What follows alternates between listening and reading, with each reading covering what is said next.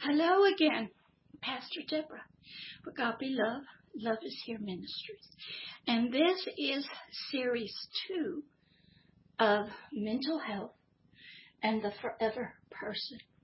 In the first series, which had 7 episodes, we talked about a new math, called 1 plus 1 plus 1. This series, which is beginning today, and it'll have many different episodes in it, is entitled The Three Realms. This is going to be a little introduction into these episodes that are coming. Oh my goodness, I got started a little bit early. People are still finding their seats. Okay. Oh my goodness. Got a lot of people here today from all over the world, because the videos are starting to get known, and some of my stories, they're incredible, are starting to be heard because they have been silent for many, many years. But this new series, both the webcams and the podcast, Mental Health and the Forever Person. This new series, like I said, is entitled The Three Realms. In these episodes, which will be quite a few, we're going to dig a little deeper into ourselves and the three realms that our mental health and our forever person live in. The first realm, which many of us are very aware of, is called the realm of the natural, the physical body, the temporary realm. The realm that we can see out here. When you look at people, that's what we see. So that's going to be the first realm. And I'm going to break it up into several episodes to go through it and then talk about the professions that deal with mental health, some of the history of mental health, and some of the different terminology and definitions, because it's very real vital for you in your learning to understand terms and definitions. Most of us don't know what this people are talking to us, the doctors or our therapists in the mental health world. They sort of know. Not a lot of people have a lot of history of it. We're getting it in bits and pieces all over. A lot of wonderful sayings on LinkedIn, a lot of posts. A lot of people are trying so hard to encourage us and give us words and give us some life skills and life coaching to help us. But it's hard when you only have so many nanoseconds on LinkedIn for a post. Or you go to your therapist or your psychiatrist or your primary care physician, and they're under a lot of time pressure, and they got to sort of move us in and move us out. So we're going to talk about in the first set of episodes that area of the three realms. The second realm will be the realm of your soul, which, as I have taught you before, has a conscious awareness part and a subconscious part. And we're going to talk about precepts and concepts and beliefs and thoughts and your mind and pictures and your 5 senses and how all of that is more intricately involved in your mental health. Should be pretty exciting if you've never studied it. Then the third realm is the realm of the spirit. It is the realm that the forever person lives in. Now, a lot of people know about it. I see them all the time in that realm. It's not a spooky realm, but some people make it very spooky, and it is it's very much with us here on planet Earth. It has good stuff and bad stuff in it. That is where a forever person lives. And I'm going to go into a little bit more detail about the forever person and how he is related to and how he is affected by, and how the world, the realm of the natural, the physical body, and the soul affect it. So that all three realms are involved in mental health. And they're all involved in the healing part of it. And so I wanted to just give you this introduction before I get started with episode 1, so you'll be aware of what's coming. There'll be lots of different episodes, and I like to talk a lot. And I have a lot of people listening, and they're here with us now. And so I just wanted to let you know, welcome again to a new series of Mental Health and the Forever Person, the 3 realms. It will be up on the webcam on YouTube, on the website, www.godbelovedishere.org. It will be put on the podcast of Mental Health and the Forever Person, which you can get to from the website. And I will also podcast it on out, and so you can listen to it wherever you are. And so this is real vital because the world and all of humanity are dealing with the mental health and the forever person. Those 2 realms are connected. They are on planet Earth. And we have so many issues, and everybody, every nation, every organization, the UN, every loving faith-based person, every loving faith-based, every religion, everybody's trying to solve these problems. So I'm trying to come in and just give you some basic information that when you're out there and you're trying to get healed or find a proper person to help you, that you'll have a little bit of information, that you can ask some intelligent questions. You can research all this out. Love, it's on YouTube. It's out on the internet, Wikipedia. So you become an informed person so you can know how to find the healing that you need. And a little bit more about the mental health and the forever person. So this is the introduction to the new series of Mental Health and the Forever Person, the 3 realms. And they are, again, that's right, the natural realm, which includes the physical body, that is correct, and the mental, emotional realm, that is correct, that deals with the soul, it's conscious, and it's subconscious, and the realm of the spirit. Yay! That's right. So we're going to be going into those in more detail. I can't take you right there, jump you off and throw you into the deep end of the pool where I live most of the time because it takes a lot of work to get there. You got to learn to swim. You got to learn to bob your head under the water, hold your breath, all kinds of things before you can get a lot of realizations of what's going on. But welcome. I hope to get this up today as quick as I can. I am multitasking. Tomorrow, which is Saturday and Sunday, I will be in 2 days of training on suicide prevention and support group for the community. One of the people that's learning how to help them, because suicide is in every place. It's even in the jails and the prisons. We just heard about a big case about that one right here in America. So is suicide real? Yes. Is it happening in every nation and every culture? Yes. Is it happening to every profession, men, boy, children? Yes. I have known 5-year-old kids try to kill themselves. No, you don't. If they come out of heavy-duty abuse, they will. So this is the introduction, the 3 realms. I hope you enjoy it and hope you come back. Love always and forever, Pastor Deborah. Look at the board, bank your notes, get you a new notebook or tablet or whatever you use, and make the notes. See you in a bit.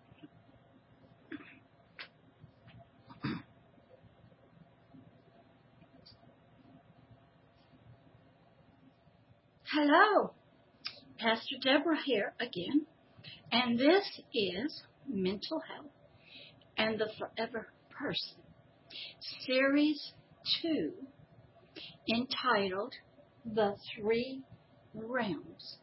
And I believe this is episode 6, I believe.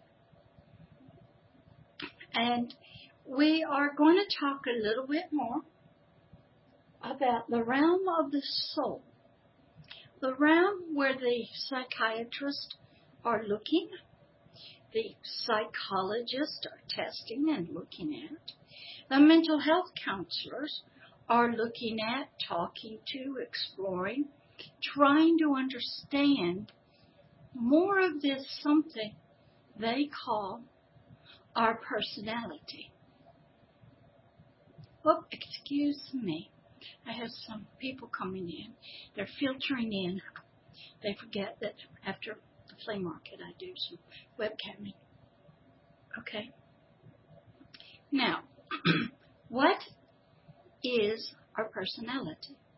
This is one of the areas that psychiatry and the DSM, the Diagnostic Statistical Manual, looks at to determine if we have a mental health disease, illness, disorder, is our personality.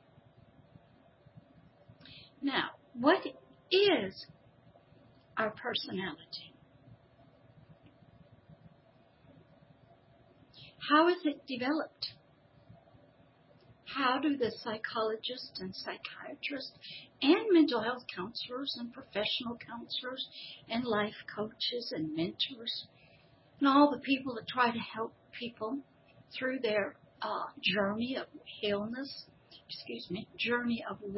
and healing, how do we know what is our base, our normal? Where are we trying to get to? When many of us had experiences as little children, our personality was beginning to be developed. It came through our 5 senses. It came through our feelings of what we saw, what we touched, what we experienced.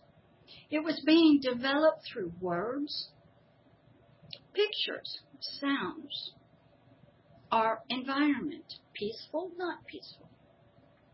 Our development was slowly occurring day by day.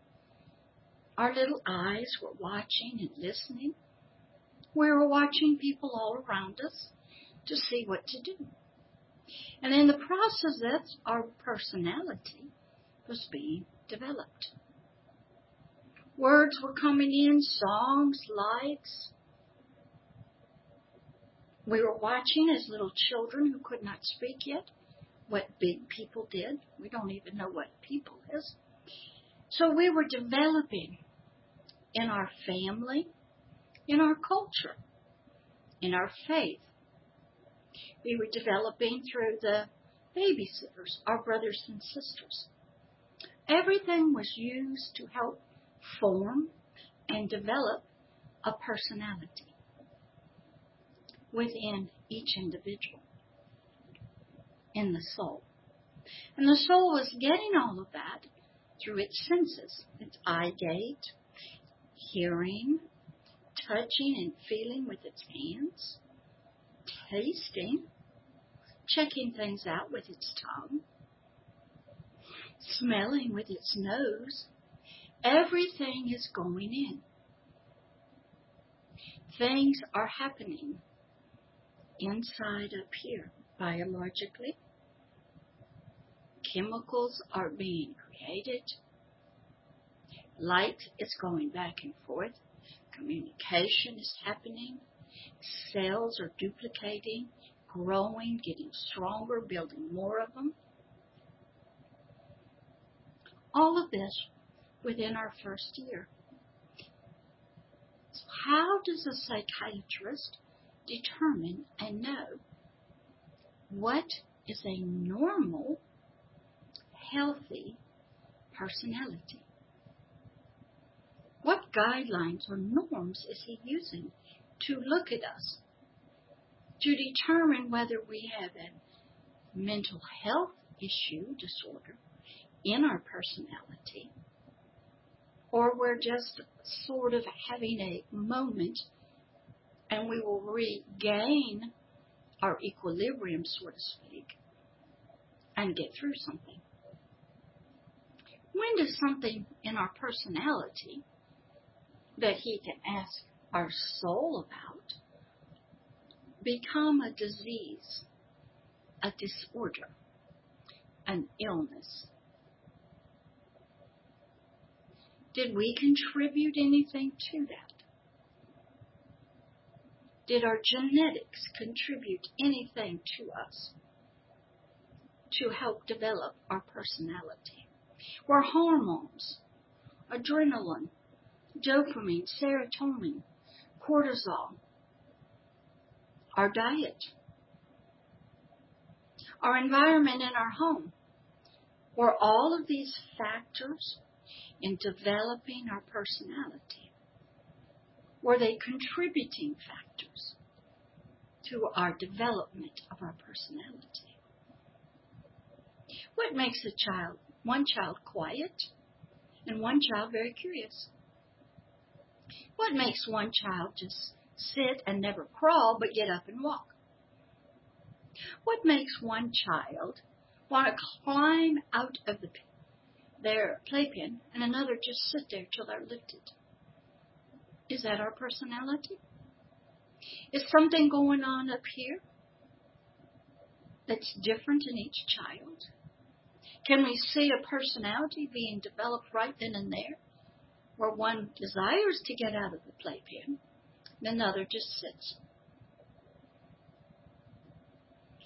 How does our family contribute to our development of our personality that the psychiatrists are having to look at?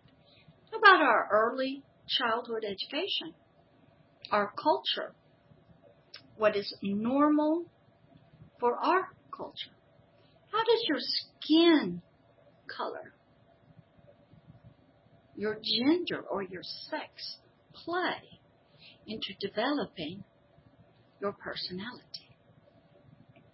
What are some of the factors and the values and the traditions of your family, your neighborhood, your community? Do they all play a part in developing your personality? What books you read, if you even read books? What about now the cell phones? Do any of the cell microwaves that are coming from the phone, when the baby holds it up, does any of that affect the biological brain? What happens if you're in a family? It's very loud. Music is loud. Television is loud. People's voices are loud. There's lots of screaming. Maybe it's happy screaming and yelling, but it's loud. How does that develop a personality? Sounds are going in. What happens if you are living in a very toxic, frightening, abusive environment? Does that have anything to do with developing your personality? What about your faith? What you're told in your many different ways by your family, by your friends.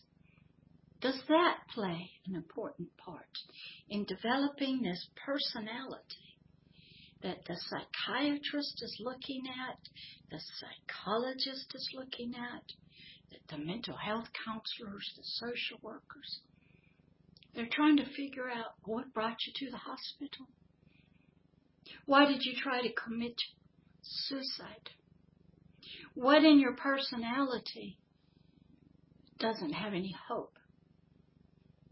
Why could you be rich and still commit suicide like Kate Spade? What about Anthony Bourdain? Wonderful chef. Why? What was in his personality?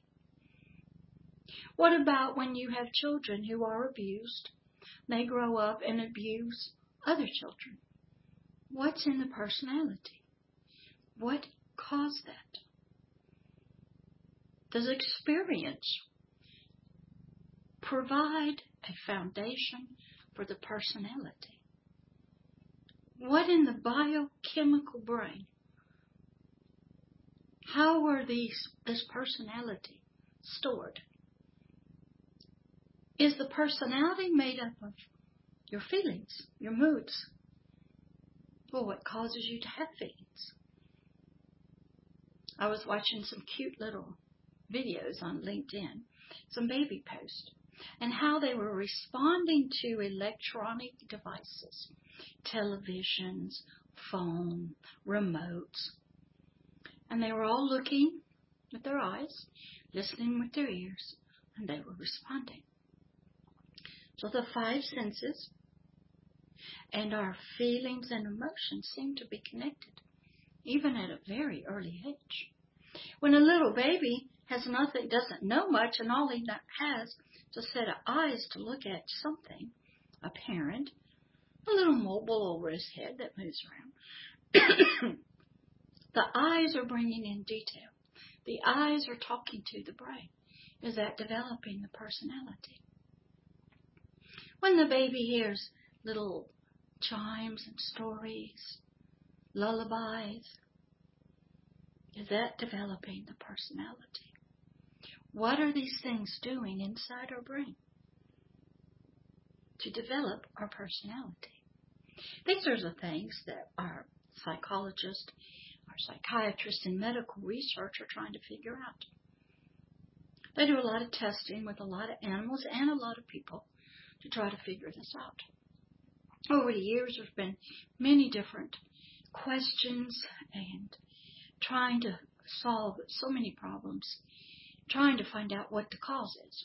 But one of the things in modern times that a psychiatrist, psychologist, licensed counselor will look at is a set of norms that have been designed by the American Psychiatric Association in connection with the World Health Organization. A set of numbers, diagnosis numbers, so they can talk to each other, because in the medical community, they talk through numbers. Cancer of the kidneys has a certain number. Diabetes has a certain number. And these numbers are all correlated to the insurance companies in numbers. And the numbers either mean a certain spot, a certain way, how many months. So they're talking through numbers. And they're talking to each other. So when it comes to mental health and the forever person, right now we're just talking about the soul part of us. The part that is defined as our personality. Now Freud came along and he said in that soul there was a conscious awareness. It's aware most of the time until it goes to sleep. Then that part is resting. But there was a deep subconscious part of us. And in many of your faith and religious texts, it's called the hidden person of the heart. He is down here. I've taught you that before. And he is the one that is receiving through the consciousness all of the signals, the words, the sounds, the smells, everything that the five senses and the body is bringing into it. He is the one that is receiving it, or she. That is the one that psychiatry, mental health counseling is trying to contact, reach, talk to, learn about, discover what's happened to it. How is it feeling? What is it angry at? It's trying to find out all of its range of emotions. Now, what is a normal range of our emotions, our feelings? We all get angry at things. Is there a point when we get angry that it's not normal? When does anger become a disease? But then does it proceed on and become criminal? What about being sad at the loss of something? When does sadness go into an unhealthy depression? And then when does hope leave? That this depression will lift. And if it doesn't lift, when does this sadness that's become depression go into suicide to get out of the pain and the weight of the depression? So there is a whole line of our emotions. Just like when we go to the doctor's office, a lot of us look at these pictures on the wall. They want to know our level of pain. There are levels and gradients of our emotions. Sometimes, oh boy, we all lose it. And we all say things we shouldn't. We have to apologize. Sometimes we get caught with our britches down doing things. We're embarrassed. We're humiliated. How does all that work? How is that all connected to the biological body, to the brain, to mental health, to any illnesses and diseases and disorders? Now, what they're trying to figure out right now is any of this genetic? Has it been passed on through the genes of the parents? And there's nothing you can do. And there's no hope for any cure. I was just invited by a wonderful group of people out in California to be a keynote speaker up in Toronto next year. I'm hoping to get to go. And not go, excuse me, but send a video. But there's some strange things with that one. But the conference was going to be with psychiatrists, therapists, nurses, and researchers.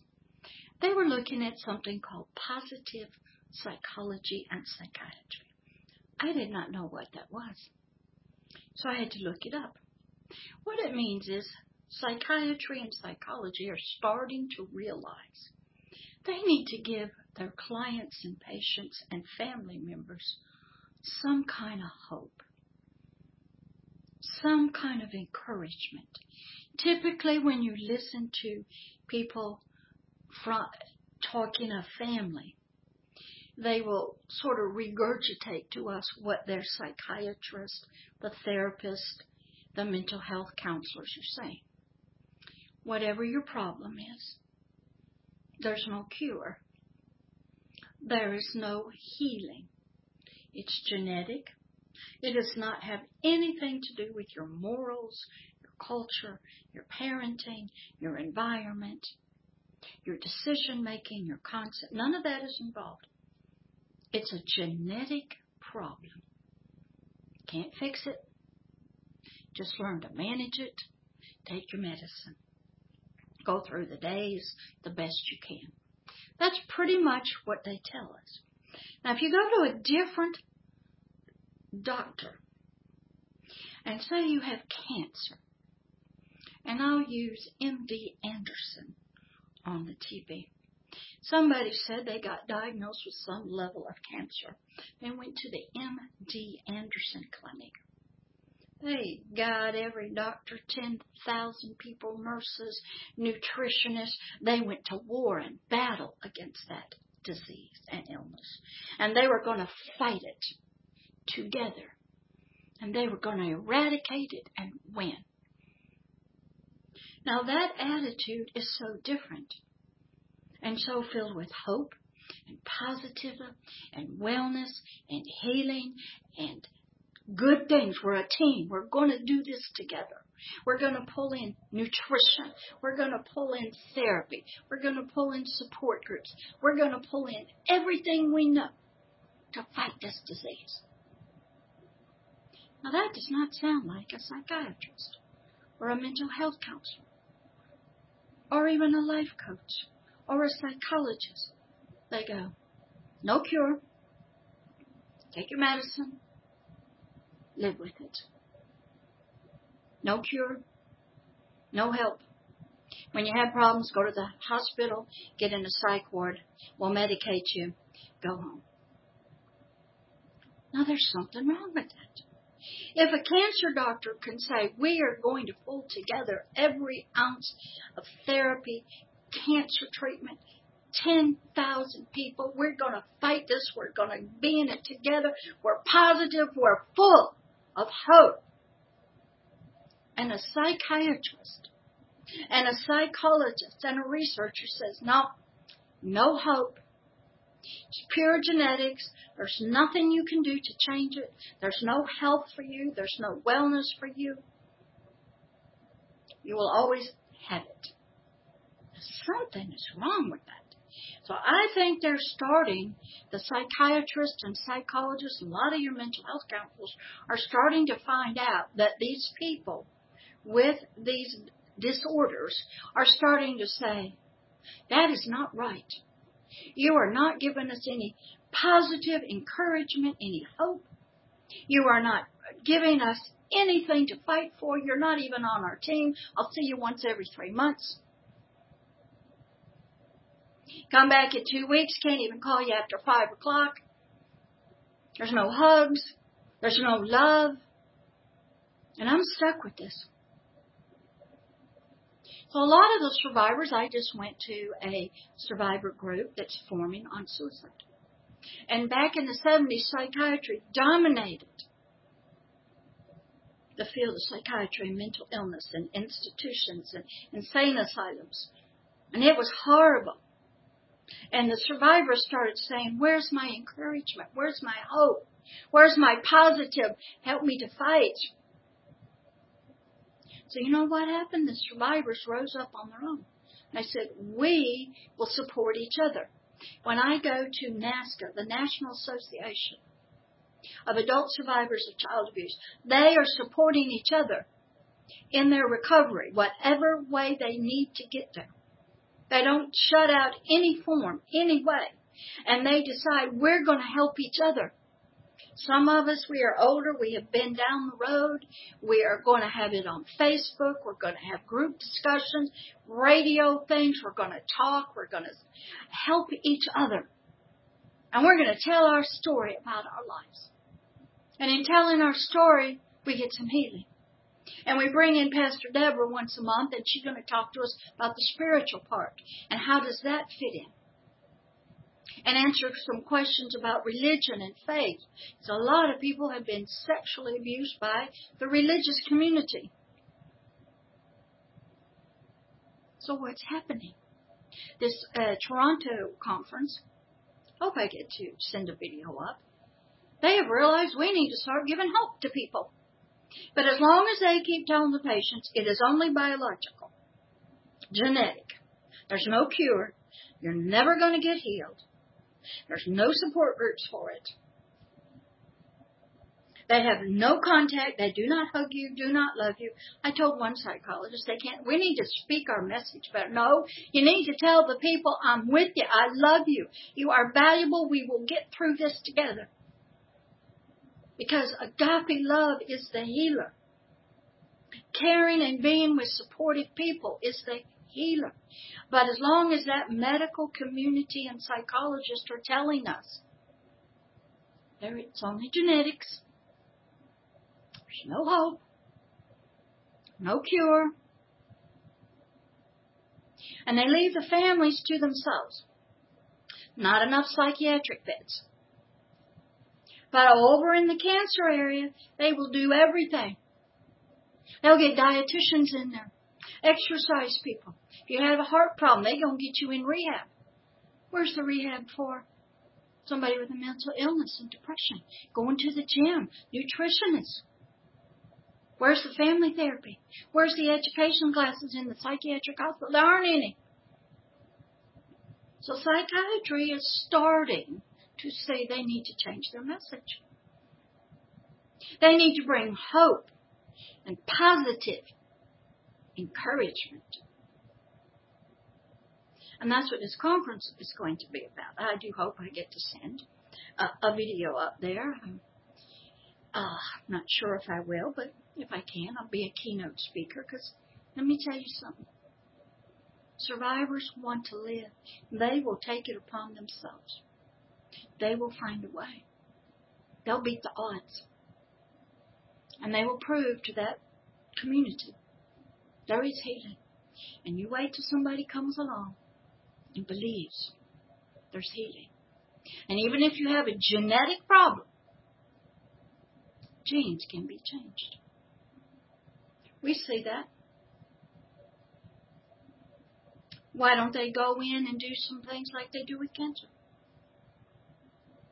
If it's genetic. So that's about that conference. Being a keynote speaker, they may not want me there, but my message to everybody is always very positive. Agape love, hope, encouragement must be a part of the mental health world. Those psychiatrists and psychologists and mental health counselors and life coach must be available after 5 o'clock. They must be able to hug their patients, tell them they're loved, they're valued, and become a human being connecting to another human being. Cancer doctors hug somebody. The nurses hug somebody. They got people going into little NICU units of babies, volunteering to rock the babies. Why? Connection. Loving stimulates the mind. Looking into somebody's eyes, that personality feels loved and safe and nurtured. Psychiatrists are having problems. They're stuck in science. And then the psychologists, they're stuck there too. And they want to be professional. They're smart people. Like I told this one, they believe they're not getting their message across to get people help. And they get involved in the system too late, when the person has already gone back to school and killed a bunch of people. And then they go, ding dong, he had mental health problems. Where were the psychologists and psychiatrists? Well, the parents wouldn't let them.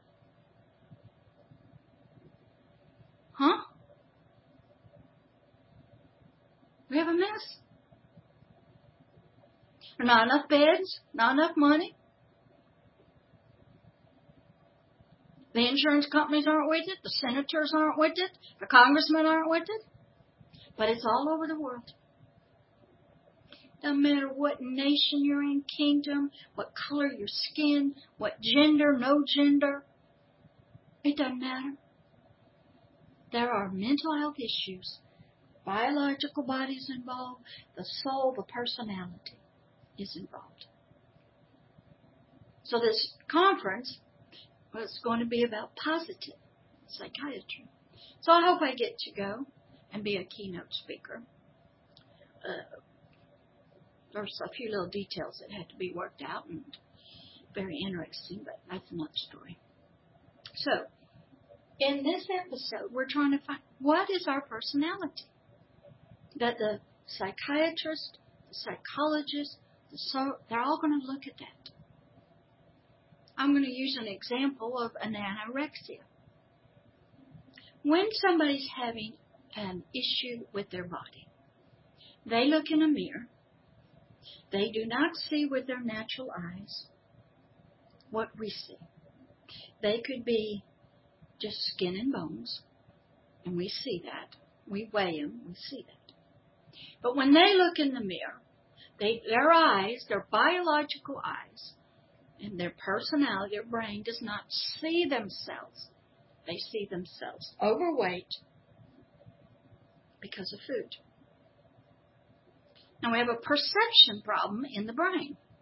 What's causing that? Their biological eyes have 20/20 vision. They're looking out. They see the picture of themselves in a mirror. Comes into the eyes. What happens in the brain that causes that picture to change? For them to perceive, understand, and develop a belief that they are overweight, when the truth, the reality is, they are skin and bones. There is something going on up here. Some chemicals are not firing right. The personality. What happened? So psychiatry is trying to find out where the areas of the personality are having troubles. The person is trying to help us. They tell us the best they can how they feel. They may not know why they feel the way they do, but that's how they feel. And psychiatry is struggling right now. These are wonderful people who care about sick people. They have been around the world since day one, trying to find out what is wrong up here. Where is the disease? They know something's not right in some people. They don't know why. They don't know how. They've tried everything. But they haven't tried positive messages, words of hope and encouragement. You don't see them outside your offices. You don't see them outside the hospitals. You don't see them on community groups. And when they get in one, I've been in these community discussions, and somebody stands up and says, my son has addiction problems and he really needs more faith and he has some problems. And then psychiatry stands up and says, sir, I know how you feel. But this is a genetic disease and there's no cure. All your hopes and more faith is not going to cure it. Out in the open in the community, shut down, no hope, no wellness, no healing, no recovery. Boom. So, what do you think is going to happen? People aren't going to go to those kind of people. Psychiatry is not giving people hope. It is not solving a problem. It's just medicating and locking them down with medication. That's all they're doing. Now, is there a chemical imbalance? Probably. We all got it. Hey, you drink too much Coke, too much salt, too much sugar, too much alcohol. You're going to have a chemical imbalance up here. You do drugs, chemical imbalance. Not enough water, you have a chemical imbalance. That is, smoke cigarettes, could have a brain aneurysm. Okay? Possibility for anybody. But they give us no hope. They just give you medication. See you in 3 months. And all they really want to know is, have those delusional thoughts or those voices, have they stopped? Are you sleeping okay? Do you seem to be more full of life now? I ain't done anything. I'm just recommending. I'll see you in the hospital, and I'll sign your papers if I need to commit you. Okay? And I'll adjust your medication because I believe that's how we're going to solve this problem. So, in this conference, it was going to be about positive psychiatry and psychology. Maybe they're coming on a new dawn or something. Hope and encouragement and love. Those three factors together can bring healing. It can do powerful stuff. We've seen people overcome some of the worst odds you would ever expect and have the happiest and not have any mental health issues. Some people are born with no arms and no legs. And because their parents were strong in a faith, they came out okay. It wasn't easy. But they are not mentally ill. Other people go through horrible accidents, shark attacks, car wrecks, military. And because of their family, not the psychiatrist, not the therapist, but the family loving them, helping them through it, neighbors and friends and their faith community, this person keeps on going. And the buddies that go with them. Psychiatrists don't have anything to do with that. Neither does the therapist because they ain't there all the time. But the community is. That's what NASCA has found out. We're going to build our own community. We're going to do our own support groups. We'll heal each other. AA's proven out the 12 steps. You get in there with some people that have traveled in front of you. They support you. They help you. They hug you. They love you. They're with you. If you need a phone call, you need to have them come over at 1 o'clock in the morning because you're losing it, they be there. Your psychiatrist won't. Your mental health counselor won't. Your licensed professional counselor won't. Your social worker won't. They'll tell you to call 911 and go to the hospital. But a loving, supportive, encouraging, hope-filled person will be there. And it's hard for these psychiatrists. We may not be able to get to all of the older ones, but maybe the newer generation. So in this realm of the soul, we are dealing with emotions and feelings, the development of a personality,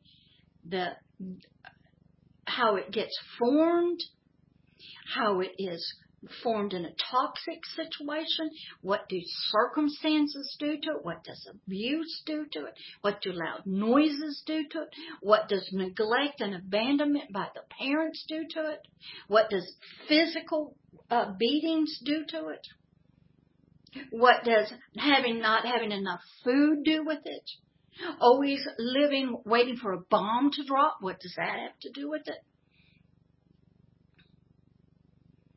I think there's a lot more going on besides genes. Not saying it isn't. I think there's a lot more. A lot more from our family, our culture, our faith, our nation, what we value, what we don't value, how loud our homes are, how quiet our homes are, what kind of respect we have for each family member. Whether somebody knows how to be a parent before they become a parent. Lack of education, lack of knowledge, throw in some drugs, throw in some abuse. And the personality gets formed, shaped. It's almost if you have a tree, it has some apples on it, had some seeds on the inside of the apple. That apple tree is created to produce more apples. You've always heard it. The apple don't fall very far from the tree. What it means is, the way your father was, the way you'll be. The way your mother was, the way you'll be. The way your family brought you up, that's the way you're going to be. You're going to be just like them. Why? Because that's what you've learned. And if you try to break out of that family mode, some people of us get named after family members, and that's another whole story about names, but that happens. Is that genetics? To be brought up in an environment and then call that, and that's how they solve their problems, yelling, screaming, beating, doing drugs and alcohol, abusing each other, no respect, not cleaning up, whatever it is. Is that genetics? What causes hopelessness in us so heavy that we would want to kill ourselves? Where did the hope go to? What part of our soul or forever person lost the light of hope? Where were the friends and the neighbors and the supportive community? How could someone live in front of us and look so happy and have so many problems that nobody knew about?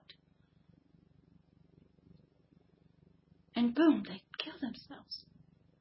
And it shocks us because is that genetics?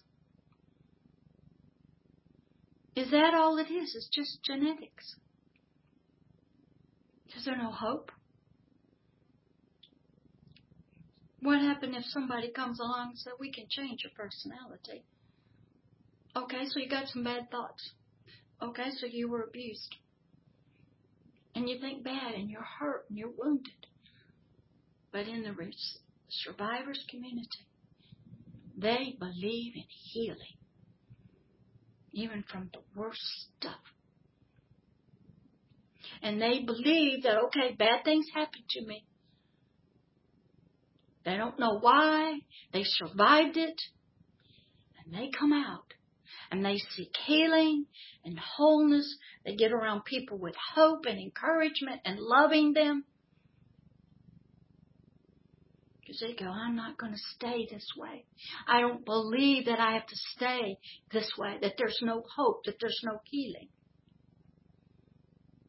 So they actually are fighting against the psychiatrist. And they're fighting against the psychologist.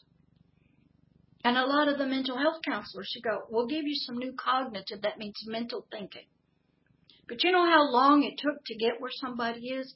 Going once a week for a few months is not going to do it. I have worked with people for years, and it takes what happens if somebody has multiple personalities? But you don't know that. What happens if their first their substance abuse needs to be taken care of? And then we need to go through that battle and that struggle before we can even start working on the personality.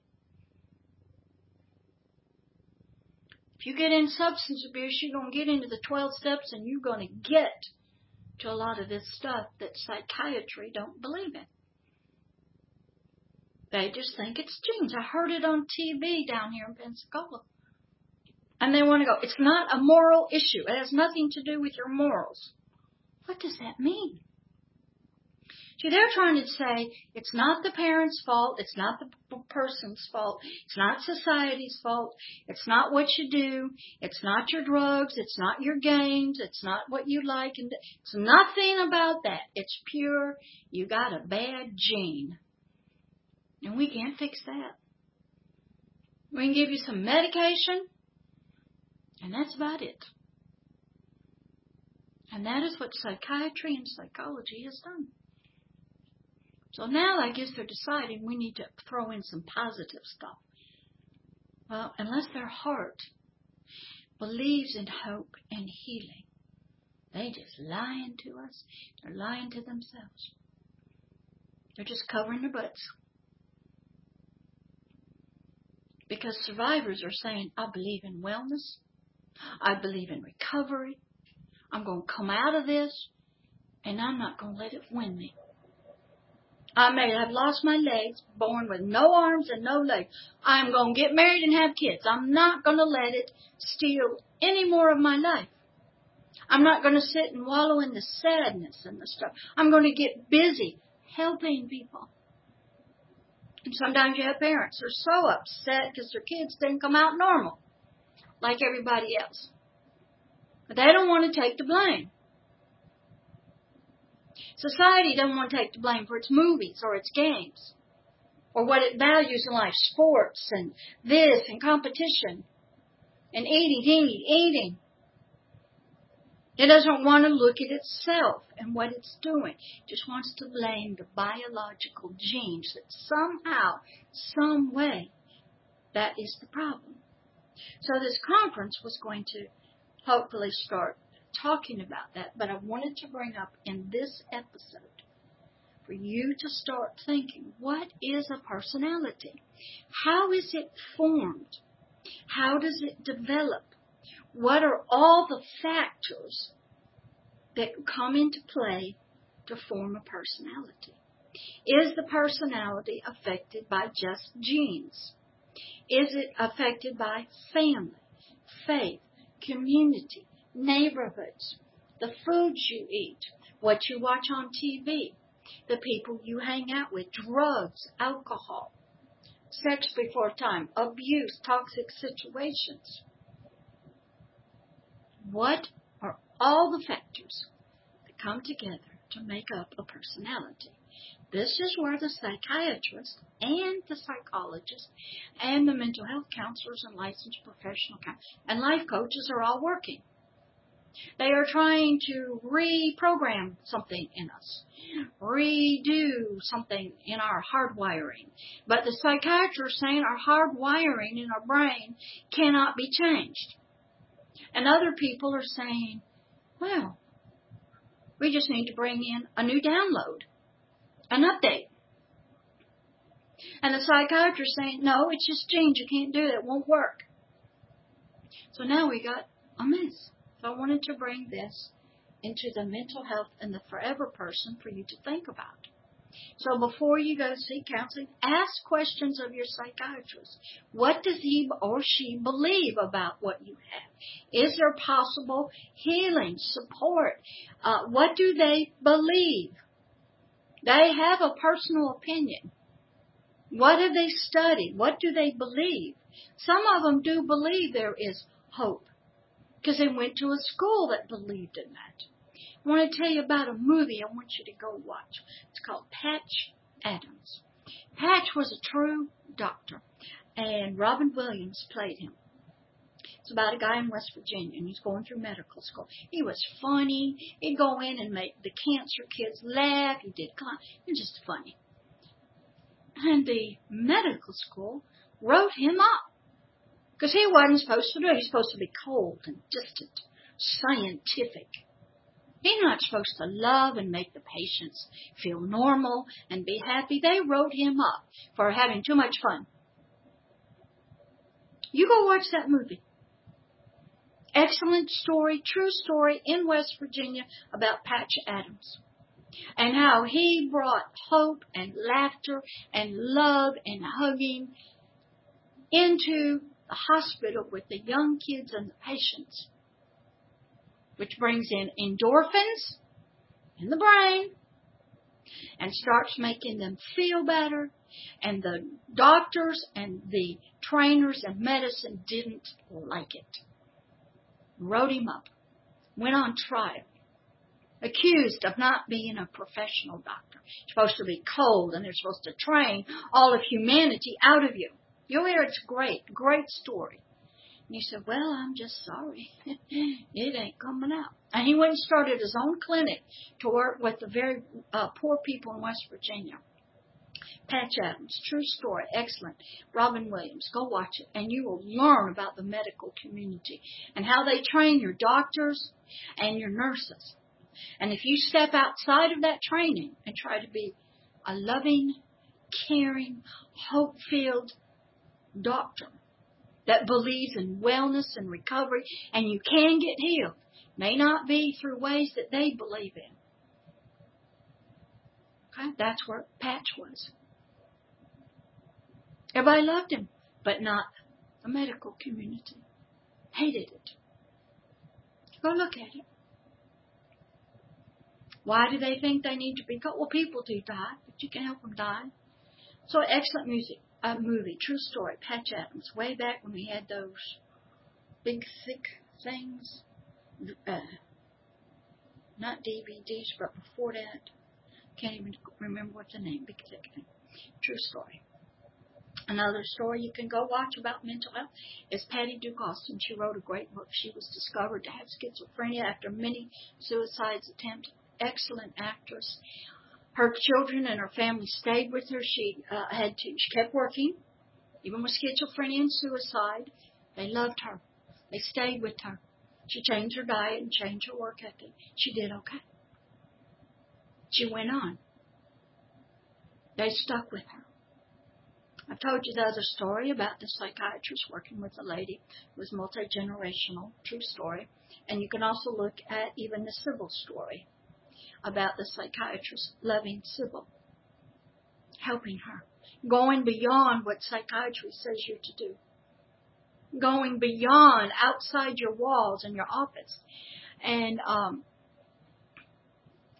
what did I say? Sybil. Okay. This other lady, she was seeing a psychiatrist, severely abused, had multiple personalities, saw many a psychiatrist charge money, right? Once the money ran out, that was it. Bye.